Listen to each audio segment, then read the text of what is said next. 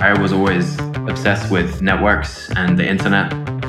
Day one of my career, I was in the most top secret environments possible. A lot of small companies have a lot of very terrible security problems. And what they actually need is someone to come in and help them fix those security problems. They can't make use of the tools that bigger enterprises have because they just have to fix all of the basics. Trust is this foundational pillar for everything that we do. And really, compliance is how we build that trust.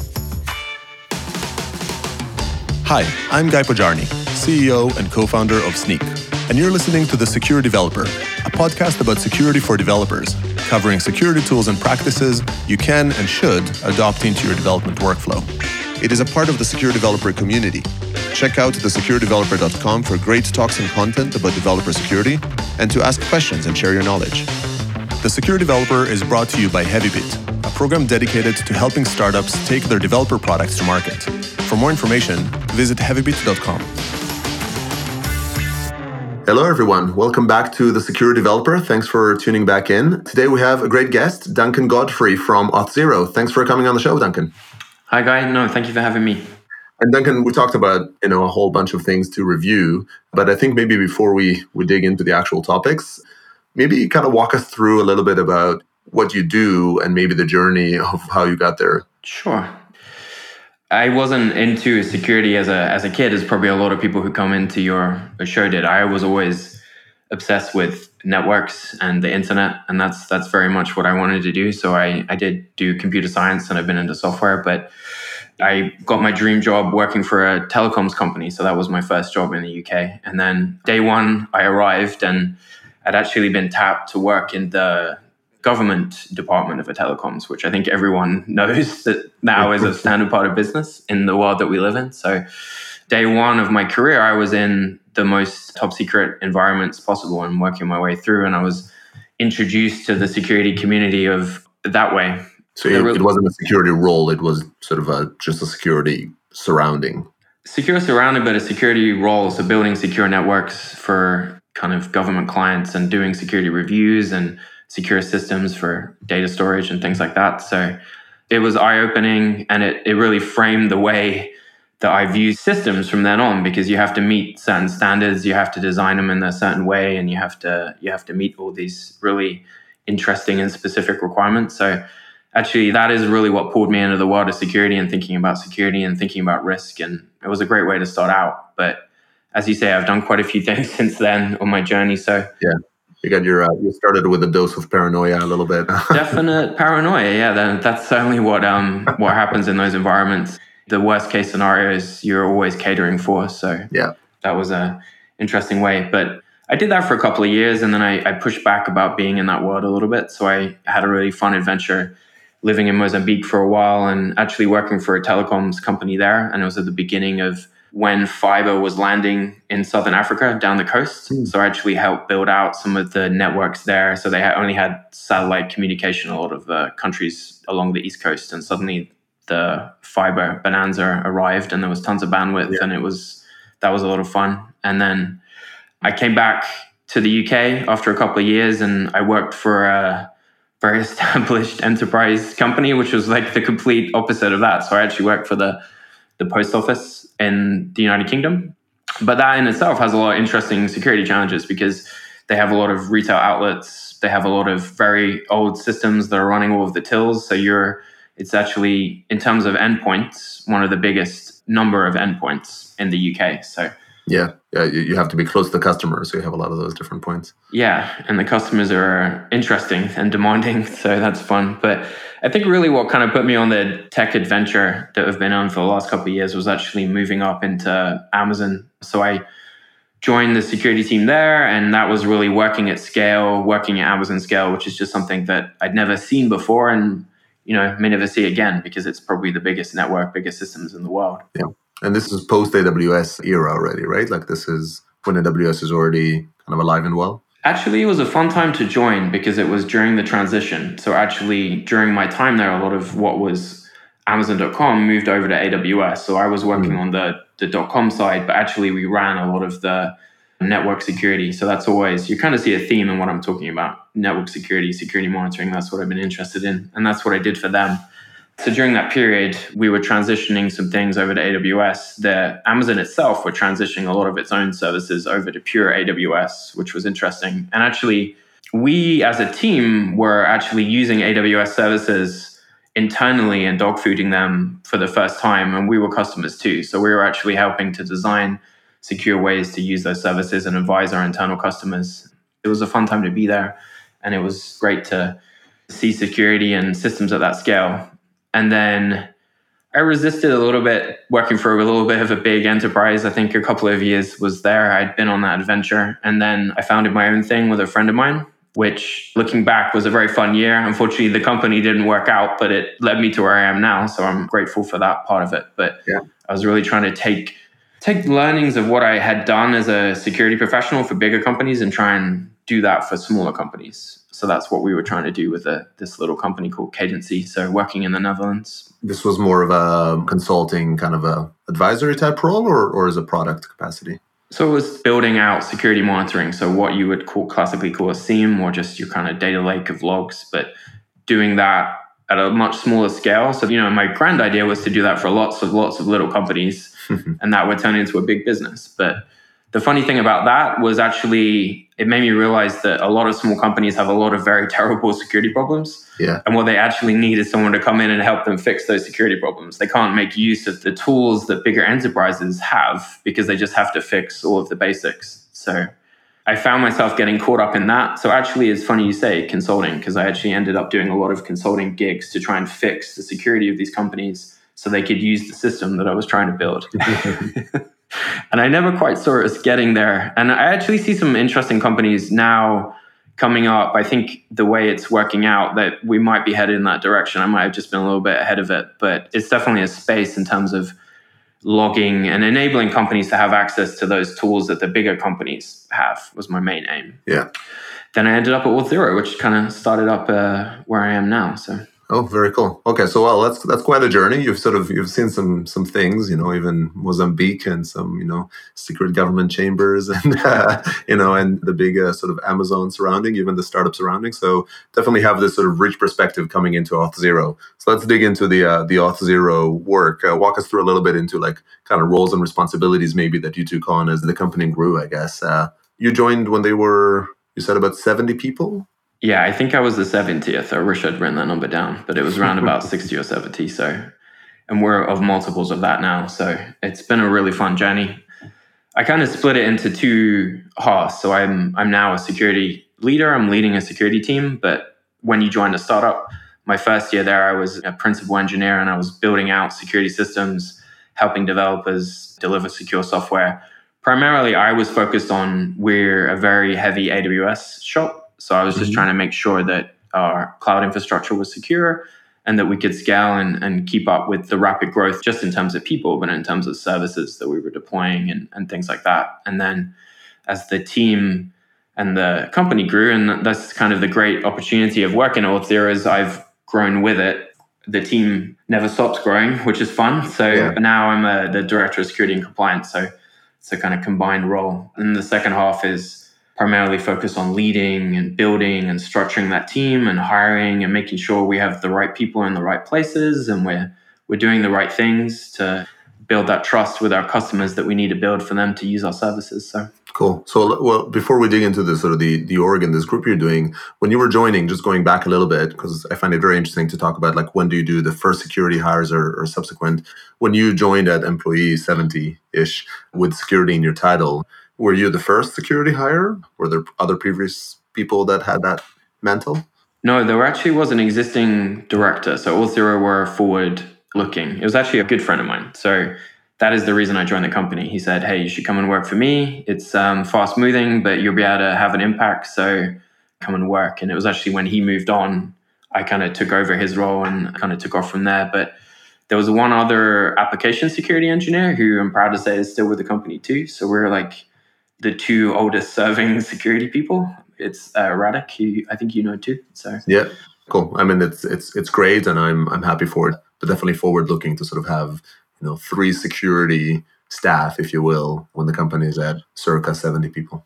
Yeah, I think it's key. And I mean, not going to pretend that we've got everything right. So we are trying to catch up in some areas. But when you're bringing people in at the beginning and you're not having to bolt it on at the end, you're saving time and you're saving money and you're saving frustration. And it's definitely something I'd recommend to other founders. Okay, cool. So this is, fascinating journey, hence kind of the dig through it. You're coming along, you build the AWS infrastructure.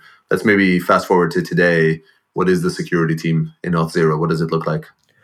Yeah, it's something I love talking about because it's been quite a journey and it's been a lot of fun putting the pieces into place. But really the way that we've divided it out now is we have what we call our product security team, which is a kind of cross-functional application and product security team. So there are builders and our breakers. So they're people who are dealing with vulnerability management.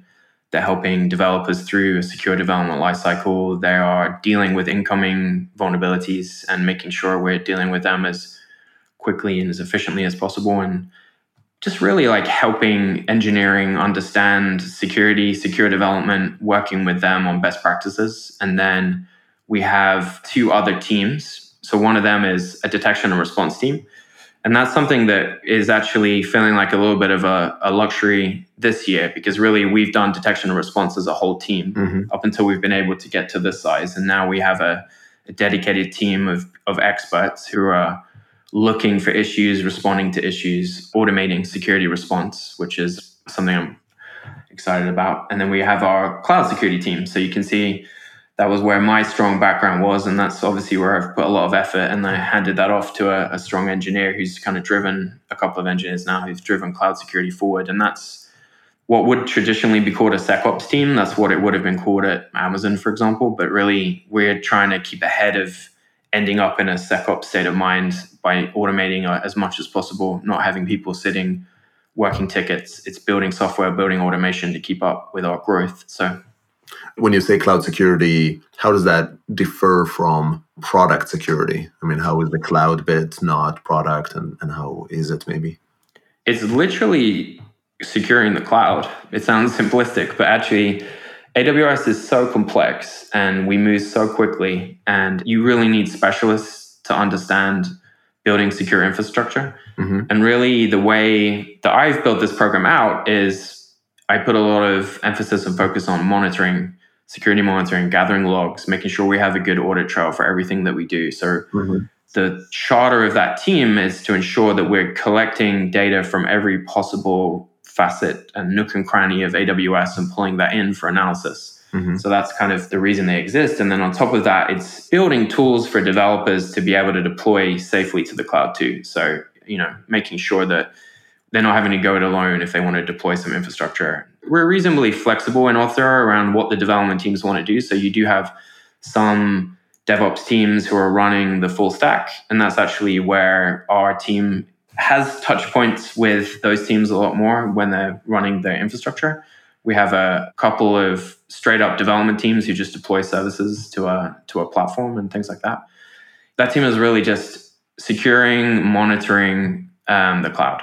Okay. Is it a fair analogy to say that this team is kind of like the SRE equivalent for security? You're sort of like engineering the surrounding to be available and to sort of empower, I guess, the dev team, but it's still on its own sort of a turf of expertise? Yeah, I think that's where we're headed more and more. So actually, I find myself hiring more actual, I don't like calling people DevOps engineers, but that's what the title is. Yeah. That's what the industry's decided because we are running services. Yeah. So we're running the security services for this monitoring and collection and for the tooling and other services that development teams can plug into when they're deploying their infrastructure to get the data they need and to build the services they need. So yeah, I think that's a good way of thinking about it. Kind of security SREs. That's a little bit of a work in progress. So it's a mixed disciplinary team of security engineers, but more to the software development side. So I think when people typically think of security engineers, they think of people who run firewalls or they do the configuration on routers and things like that. But really, that's not how you can operate in a cloud environment anymore. That's not how you can operate in Auth0. Everyone's writing software. So it's security software engineers building security services with some more infrastructure ops people now mixed into the team to help them scale those services too. So we're also giving good quality of service. So got it. yeah, it's been an interesting development. Okay, very cool. So I think we dug a little bit into the sort of the cloud security team, or I'd love for someone to like figure out a term for a security SRE. You need to do it like make up a term and write a book about it, and it'll be yours. So this is the cloud SRE. Can you unravel a little bit what the other teams are doing as well, just for ownership turfs? Sure. So the detection and response team, it's pretty much as straightforward as it says, is what it says on the tin. It's really dealing with the amount of data that the other team, so cloud security being one of the biggest providers of that, the security monitoring data. So if you imagine in AWS you switch on CloudTrail, you suddenly get audit actions of everything that's happening in your environment.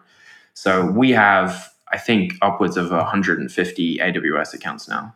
So that becomes a big data problem. Yeah. We're collecting CloudTrail from multiple accounts, and you're correlating that data. You're trying to figure out what's good, what's bad. You're trying to get a baseline of what is normal and what isn't normal.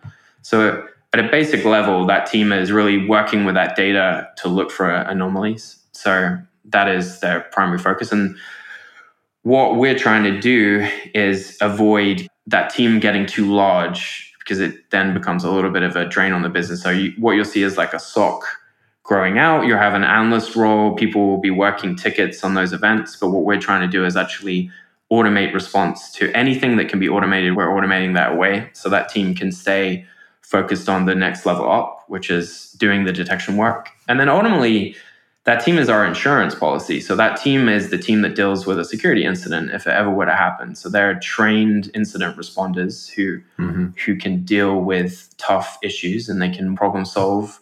They can work under pressure if something is happening and deal with it so we have a good outcome. So that's how I view that team as my insurance policy. How do they differ from the ops team, or how do they collaborate, I guess, with the ops team?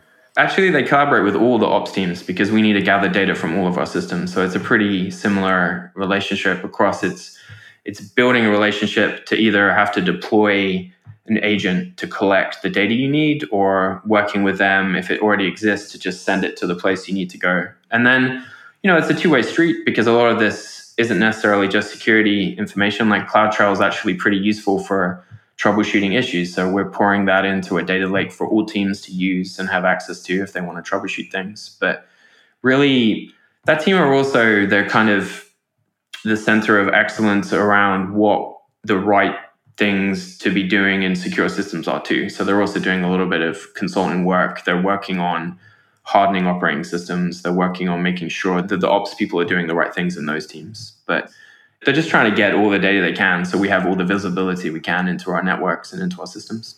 Got it. Okay. But unlike the cloud security people, they both have this sort of guidance element, but they also kind of carry a pager.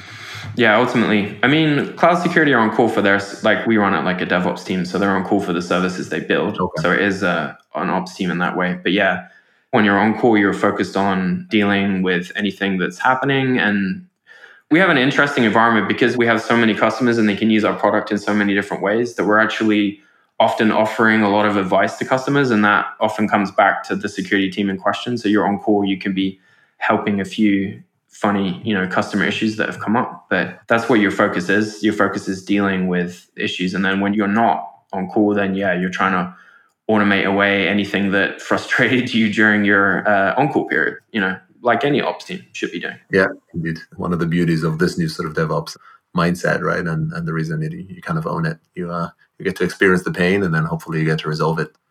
Okay, cool. Can you give us a sense of the sizes a little bit, and then before we move over as well to the product team? So I think you mentioned that the cloud security is like a couple of folks. Yeah, so that's been a project for this year. So we're around about 4 people. So that's a functioning rota. Okay. We're going to grow that out to 5 or 6 people this year. So that's the main aim. So it's a slightly longer rotation.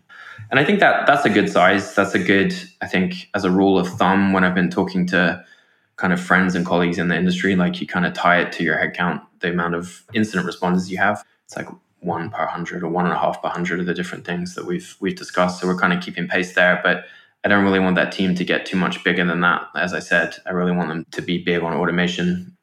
The cloud security team is similar in size. And really, Auth0 we're full in on AWS. So we're an AWS partner and we are building all of our systems there. So that is a significant real estate to protect. So that's how I've been able to get the investment in that team to kind of scale it up. So got it. Okay, cool. So this is, we covered 2 teams. And then what's team number 3? Actually, maybe like the most devish product security team. Yeah, and product security team's like a interesting name. Is kind of one that I came down on. I think at some companies that's doing product development work, but for us, it's really being a part of the product development lifecycle. So we have a secure development lifecycle, and that team is supporting developers through that.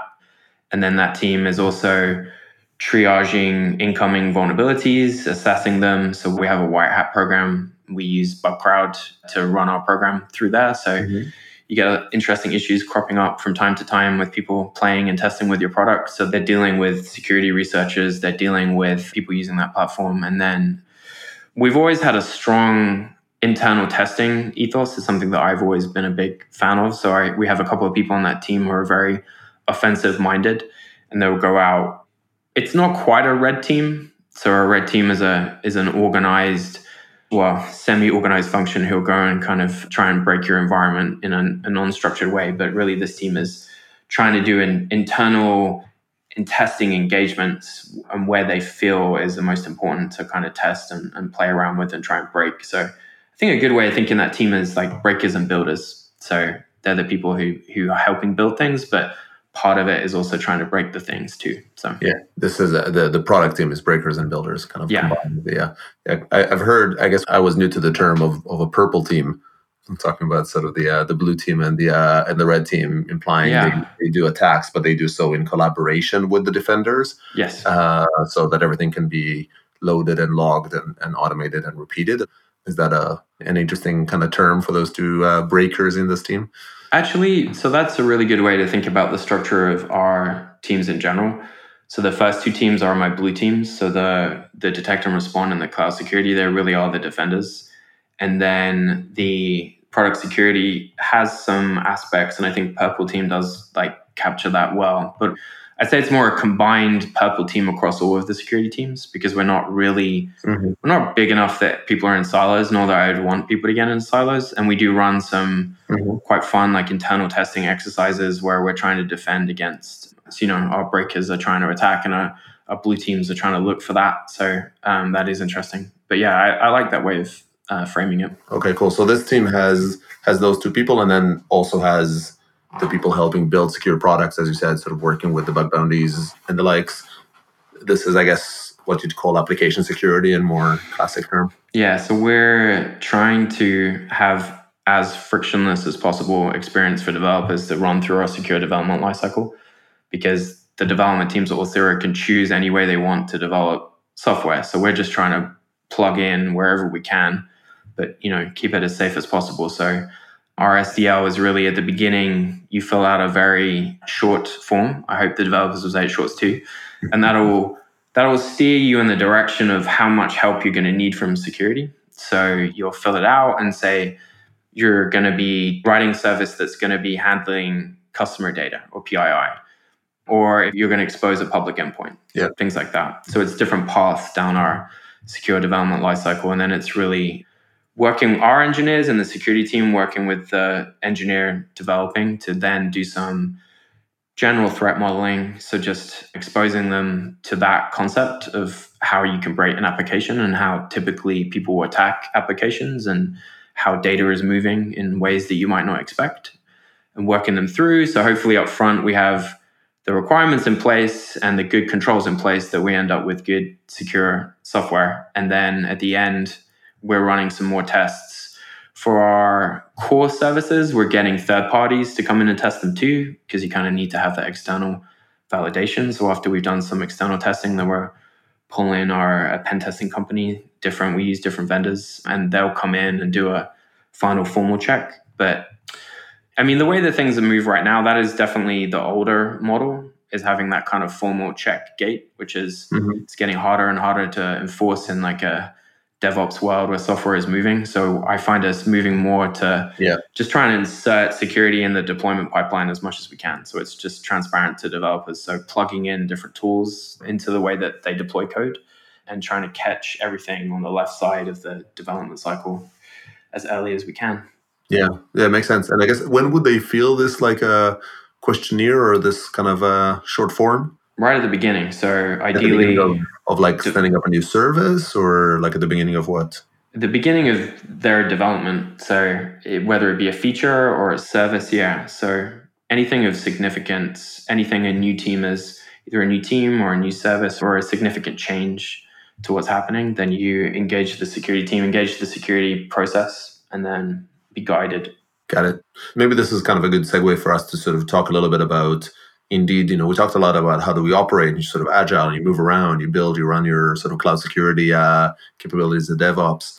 But this kind of shifts us a little bit more into the sort of the governance mindset as well, and this world of compliance. So maybe let's dig into compliance a little bit. Compliance, I understand also, it's kind of a part of your mandate and title as well, right? Sort of keep Auth0 compliant from a security mantle. Yeah. So what's your approach to it? How do you tackle compliance in the sort of fast-paced surroundings? Yeah, that's really been our journey of the last year and was my primary focus during last year. So it's been really interesting. Previous companies, I think Amazon in particular, compliance was a very scary department that would come in and they would audit you, and you were having a compliance audit, and it was something that you were worried about happening, and it was something that you needed to make sure you had all your ducks in a row. And I think I can see that playing out all throughout my career, where the compliance department is a little bit in conflict with the rest of the business, or at least you as an engineer, they feel like they're getting in your way or you're checking a box. But I think the nature of Auth0's business, the way that we need customers to trust us, and trust is this foundational pillar for everything that we do. So whenever I'm talking to customers, I'm having to explain to them why they should trust their most sensitive transactions with us. And really, compliance is how we build that trust. So you kind of internalize that, and then you move forward and you treat it as something that's enabling the business. It's enabling sales. It's enabling us to grow and to get the bigger customers that we want. So that makes it easier. And then I've kind of set myself up as a main contributor to getting those compliance. So I come from a very technical background, and I've worked hand in hand with who is now the director of compliance, who reports into me. And last year in particular, we worked hand in hand to get that done. But I think in our environment, in a fast-moving environment, you have to, similar to what I was saying about pen test reports happening at the end, having a checkbox at the end, that just doesn't really work anymore. So you need to think about how you can be compliant, but in a fast-moving environment. So you need to actually be building tooling internally to track all of your assets, because you don't have a list of firewall configurations to give to your auditor anymore. You have a huge amount of data in AWS that you need to process and that you need to present to them in a way that they can understand. You need to come up with frictionless processes in the way that we've done with our secure development lifecycle to allow developers to keep moving forward, to keep developing in a secure way. But also, fundamentally, you need to demonstrate that you have shown maturity along the way, that you're doing things like change control, you're doing things like code reviews, you've got security tooling built in. So it's coming up with flexible, interesting ways to get the job done, to be compliant, but not have that as a burden on the business. And I think that's sort of been my approach to security at Auth0 since I've come here. The model of information security that we had at Amazon was you had a very centralized security department, which had a lot of power and a lot of sway to block you, to slow you down, to report you. But when I entered Auth0, that was not the power I had or the role that I had. And it's not what I wanted to do. And I kind of got on in what is now called SecDevOps. I worked within the development teams. I was building infrastructure, building services for them. And that's the same way that I want compliance to be. I don't want them to feel like we're doing this to them. I want it to feel like it's important and that it makes sense and that it's enabling the business. Yeah. And how do auditors feel about that? When you're I like it, and I believe in what you're saying, in terms of like the way to operate the company. when you're coming to an auditor with, a digest from your data lake instead of your firewall rules, how has the reception to that been on the auditor side? I mean, it's a conversation. So it was definitely more interesting in the initial conversations as we're trying to explain how we do things. But it's really about having your evidence and having the confidence to explain why you're doing what you're doing. But I think the industry is changing. Mm-hmm. So we're not the only people who are cloud native. We're not the only people doing DevOps. So they've seen companies like this before. I think 5 years ago, you might have been laughed out of the audit room. Yeah. And I hope that we're making it easier for other companies to go down this path too, because I think it's the way to do it. Yeah. It's definitely a much needed transition. We had one of the early episodes on this podcast was with Sean Gordon from New Relic, who I think to an extent maybe we owe a bit of a debt, for being one of those early educators, in this world of cloud for the compliance side of the fence. Okay, cool. So we're doing those, and you're investing in compliance, and you're building all those components. And I like what you said before about the trust element, and fundamentally, I guess, using that to help foster trust. Once you build those security controls and you got those compliance certificates, maybe get a vote of confidence, from the customers for it. We definitely feel like since we got, I guess it's been a while now, but I think when we got the first SOC 2 compliance, it just kind of streamlines so many conversations. Yeah. It was absolutely worth the effort. So we're getting lots of great sort of insights, and I think super useful as you're sort of, people look at how do they build their org teams, their security orgs, and facilitate them. Before I kind of let you go here, I like to ask every guest that comes on the show, just as a parting question, if you have one tip or one piece of advice or one pet peeve maybe that you want to kind of get off your chest that you want to share with a team looking to level up their security stance, what would that be? I worry sometimes as an industry, we keep making some of the same mistakes again. And I really want to dig into that as like a concept. So we're moving some of our infrastructure to Kubernetes, for example. So that's a whole new paradigm of how we operate infrastructure. Mm-hmm. And I can just see us making the exact same mistakes again when we're exposing that infrastructure to the internet. They're doing a really good job of catching up with role-based access control now, but that wasn't built in from the beginning. It's really hard as like a security team to audit that and really understand what the infrastructure is. And like what we're building on top of it, I absolutely love. I love containers. I love immutable infrastructure. I'm loving where we're headed that way. And I'm just worried again that we're not thinking about the basics. So that would be like my pet peeve to any security team is before you get on to the more advanced stuff, really just doing the basics of locking down your access, vulnerability management, making sure you have good hygiene. I'm sure I've heard it before in your podcast. People have said that, but also it's just vital. So really just getting that solid foundation to build on and that's my current pet peeve. When I see an exposed K8's management infrastructure on the internet, I'm like, it feels like mid-2000s again. So yeah, cool. No, it's a great tip. It's like make sure the basics are there before you get fancy and into the shiny new toy area. Yeah. Well, Duncan, this has been a pleasure. Thanks a lot for coming on the show. And thanks everybody for tuning in. And I hope you join us for the next one. That's all we have time for today. If you'd like to come on as a guest on this show or get involved in this community, find us at thesecuredeveloper.com or on Twitter @thesecuredev. Visit heavybit.com to find additional episodes, full transcriptions, and other great podcasts. See you next time.